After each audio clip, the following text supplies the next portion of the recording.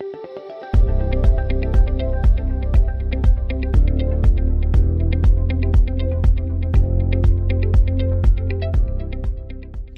afternoon. My name is Mandeep Bains, Principal Audit and Assurance at CPA Canada, and I'm pleased to welcome you to the special CPA Canada podcast. In today's podcast, we'll discuss various leadership considerations firms should be aware of when navigating through the current COVID-19 climate. After listening to today's podcast, you'll gain a further understanding about the following. 1. From a leadership perspective, be able to identify what are the potential challenges firms are facing to help cope with the sudden changes in the working environment due to COVID-19. 2. From a strategic perspective, learn how COVID-19 has impacted both the short-term and long-term strategies of practitioners. And finally, 3. Review over other general firm practice management matters that leaders of small and medium practitioners need to be aware of. On behalf of CPA Canada, it's now my pleasure to introduce today's guest speaker, Bob Sangera. Bob is a CPA CA and is a current managing partner at Smythe LLP in Vancouver. As a tax partner, he enjoys the rewards of working closely with his clients to provide solutions to their challenges. Bob advises on a number of tax matters, including business reorganizations, estate and succession planning, the purchase and sale of businesses, and personal tax planning. His mission as managing partner of Smythe LLP is to support the positive culture of the firm while contributing to its overall growth. Please join me in welcoming Bob to this podcast. Our first question to Bob is the following.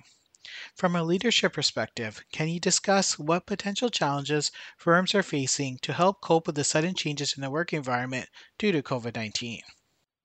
Sure. Thanks for the introduction, Mandeep. I think there's a lot of challenges just given it's an unprecedented situation. And I think many people have said there's no playbook. Specifically, I think there's challenges related to just dealing with the processes of moving to a remote work environment. The accounting profession is a very deadline focused and traditional model, and with deadlines being extended, managing workflow through the busy season period, which has now been extended, and as a firm managing cash flow, particularly as we see clients having challenges and how we as a firm manage that.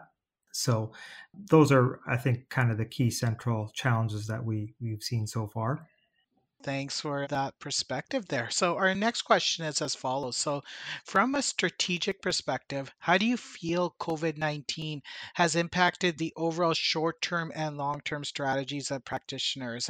Have you found that COVID-19 has forced changes to some potential existing service lines for practitioners, business plans, business continuity plans?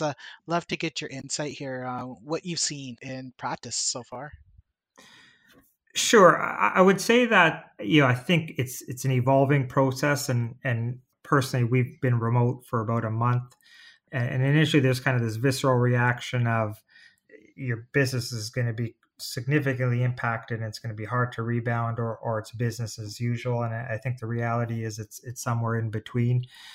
From a strategy point of view and business line point of view, we are actually a fairly diversified, and you're going to see different lines being affected differently. So when we're kind of looking at strategy, it's not a one size fits all. And we actually have a insolvency practice, which we think that fortunately or unfortunately, there's going to be some opportunities in that area. And right now, I would also say it's kind of too early to look at strategy from the long-term perspective. We're kind of viewing it of what are the next 6 to 8 months going to look like, and how quickly is this going to rebound? And then also longer term, what does it look like? And again, we're not economists, but you look at all the stuff about global recession and Canada and the US economies and the impact on our clients, our industries. So we kind of view this as a fluid situation, and strategies need to be adapted along those lines. As a firm, we kind of had a strategy map that we developed last year, which was a 3-year strategy map that kind of hit on a few different pillars of what we wanted to execute over the next 3 years going into 2020. So we are definitely in the process of revising and shifting and reprioritizing in light of this. But at the same time, I would say our perspective today is different than our perspective a month ago, and in a month or two it's going to be different. So I think the long-term strategy is going to be evolving, and we kind of, as a firm and as a partnership, we do our strategic planning in July, and we're going to push that off, notwithstanding the immediate issue of you probably can't, who knows what will be open by then from a hotel and offsite plan. But we just feel that we're going to need to really evaluate our long-term strategy once we're back to work and back to this new normal. I could definitely see that there. I'm pretty sure all of the firms are in the same boat in terms of thinking of what is going to happen both in the short term and in the long term in the future. Leading into this, in terms of communication with clients, are there specific initiatives or policies that you recommend firms should try to put in place to maintain continued communication with clients? Are you finding that in your experience, do you still meet in person with clients, conduct virtual conference meetings, communicate exclusively through email, or is it a mix of everything that you're seeing here? Yeah, I would say everyone, including our clients, have adapted pretty quickly. I mean, we kind of took the position of, we're going to follow what the health authorities are saying in spirit of social distancing. So, we went to a remote office with skeletal office staff, and we've kind of said to clients, if you do need to send in paper stuff, courier it in, there'll be a box there. So personally, I haven't met with any clients over the last month, and technology is amazing. I've actually done some interviews through Zoom. We use Microsoft Team. Everyone, I feel, has adapted very quickly and with the use of technology, and a lot of our clients are in the same position of self quarantine and office closures and stuff like that. So we've found it's been pretty seamless. I mean, there's certainly some partners on an individual basis who might be seeing some of their clients who aren't necessarily computer savvy. And fortunately, most of our jobs where we are sending staff out to audits, we're able to deal with those. So we've taken the position that we want to err on the side of caution and safety of our people and our clients. And we haven't had any issues or pushback with clients. And we've just leveraged our technology, and so video conferencing and all the other tools available have really helped us significantly. Keeping with the theme of communication, what are some examples or initiatives that you recommend to be put in place to maintain constant communication with your employees during these unprecedented times? This would be great insight you can provide to our listeners.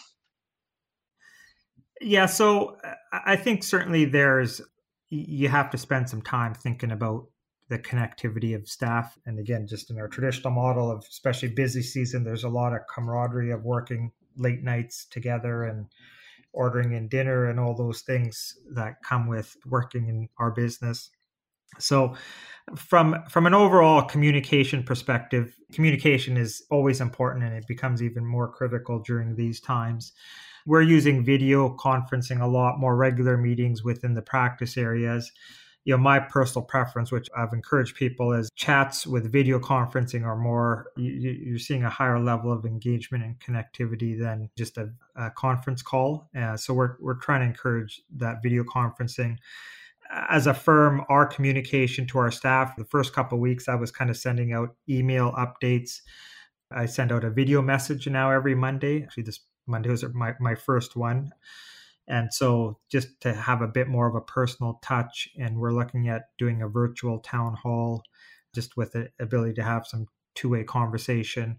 Certainly there's a lot of virtual happy hours and those types of things that are happening. So I think there's a lot of effort being put on that, and our HR staff have been great in, again, just making sure that we still do the same kind of social activities virtually that we're doing in person. So contests and people showing pictures of their pets in their work offices and a bunch of fun interactive stuff, that those things become more critical when people are working remotely and people have different challenges with their workspace at home, childcare, all those things that our people are dealing with. So and the other thing, we've just encouraging our employees to reach out to their coaches and HR if they are having those challenges, and how we can help them get through this, just given it's such a unique situation that we're dealing with.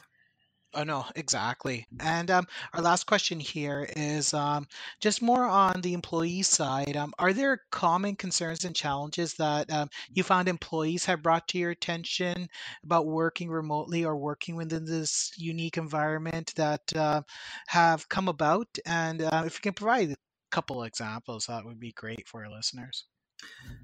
Well, I think the first one was just we're used to working remotely. So when we did go to this remote office, we make sure everyone was set up with a dual monitor, and we just gave everyone an allowance to do that.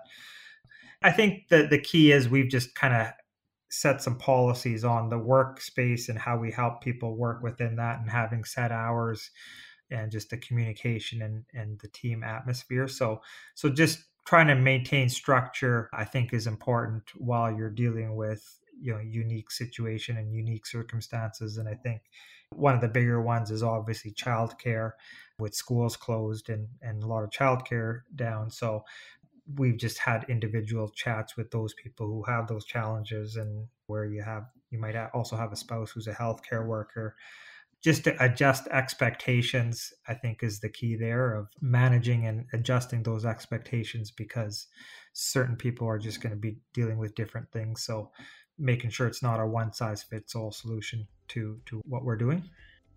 All right. No, thanks, Bob, there for answering all these questions here on the podcast. All right. Thank you, Mandy. We thank you for listening to this podcast. For further information about CPA Canada and our available resources, I encourage you to visit our website at www.cpacanada.ca. Please note that this material is provided for educational purposes only. Although it has been carefully prepared and reviewed, the presenters and the Chartered Professional Accountants of Canada, CPA Canada, cannot accept legal responsibility for its contents or for any consequences arising from its use. The materials are meant to provoke and facilitate thought and reflection. The guidance provided to participants in response to these items is not to be interpreted as a conclusive judgment on any specific situation and should not be directly applied to other situations.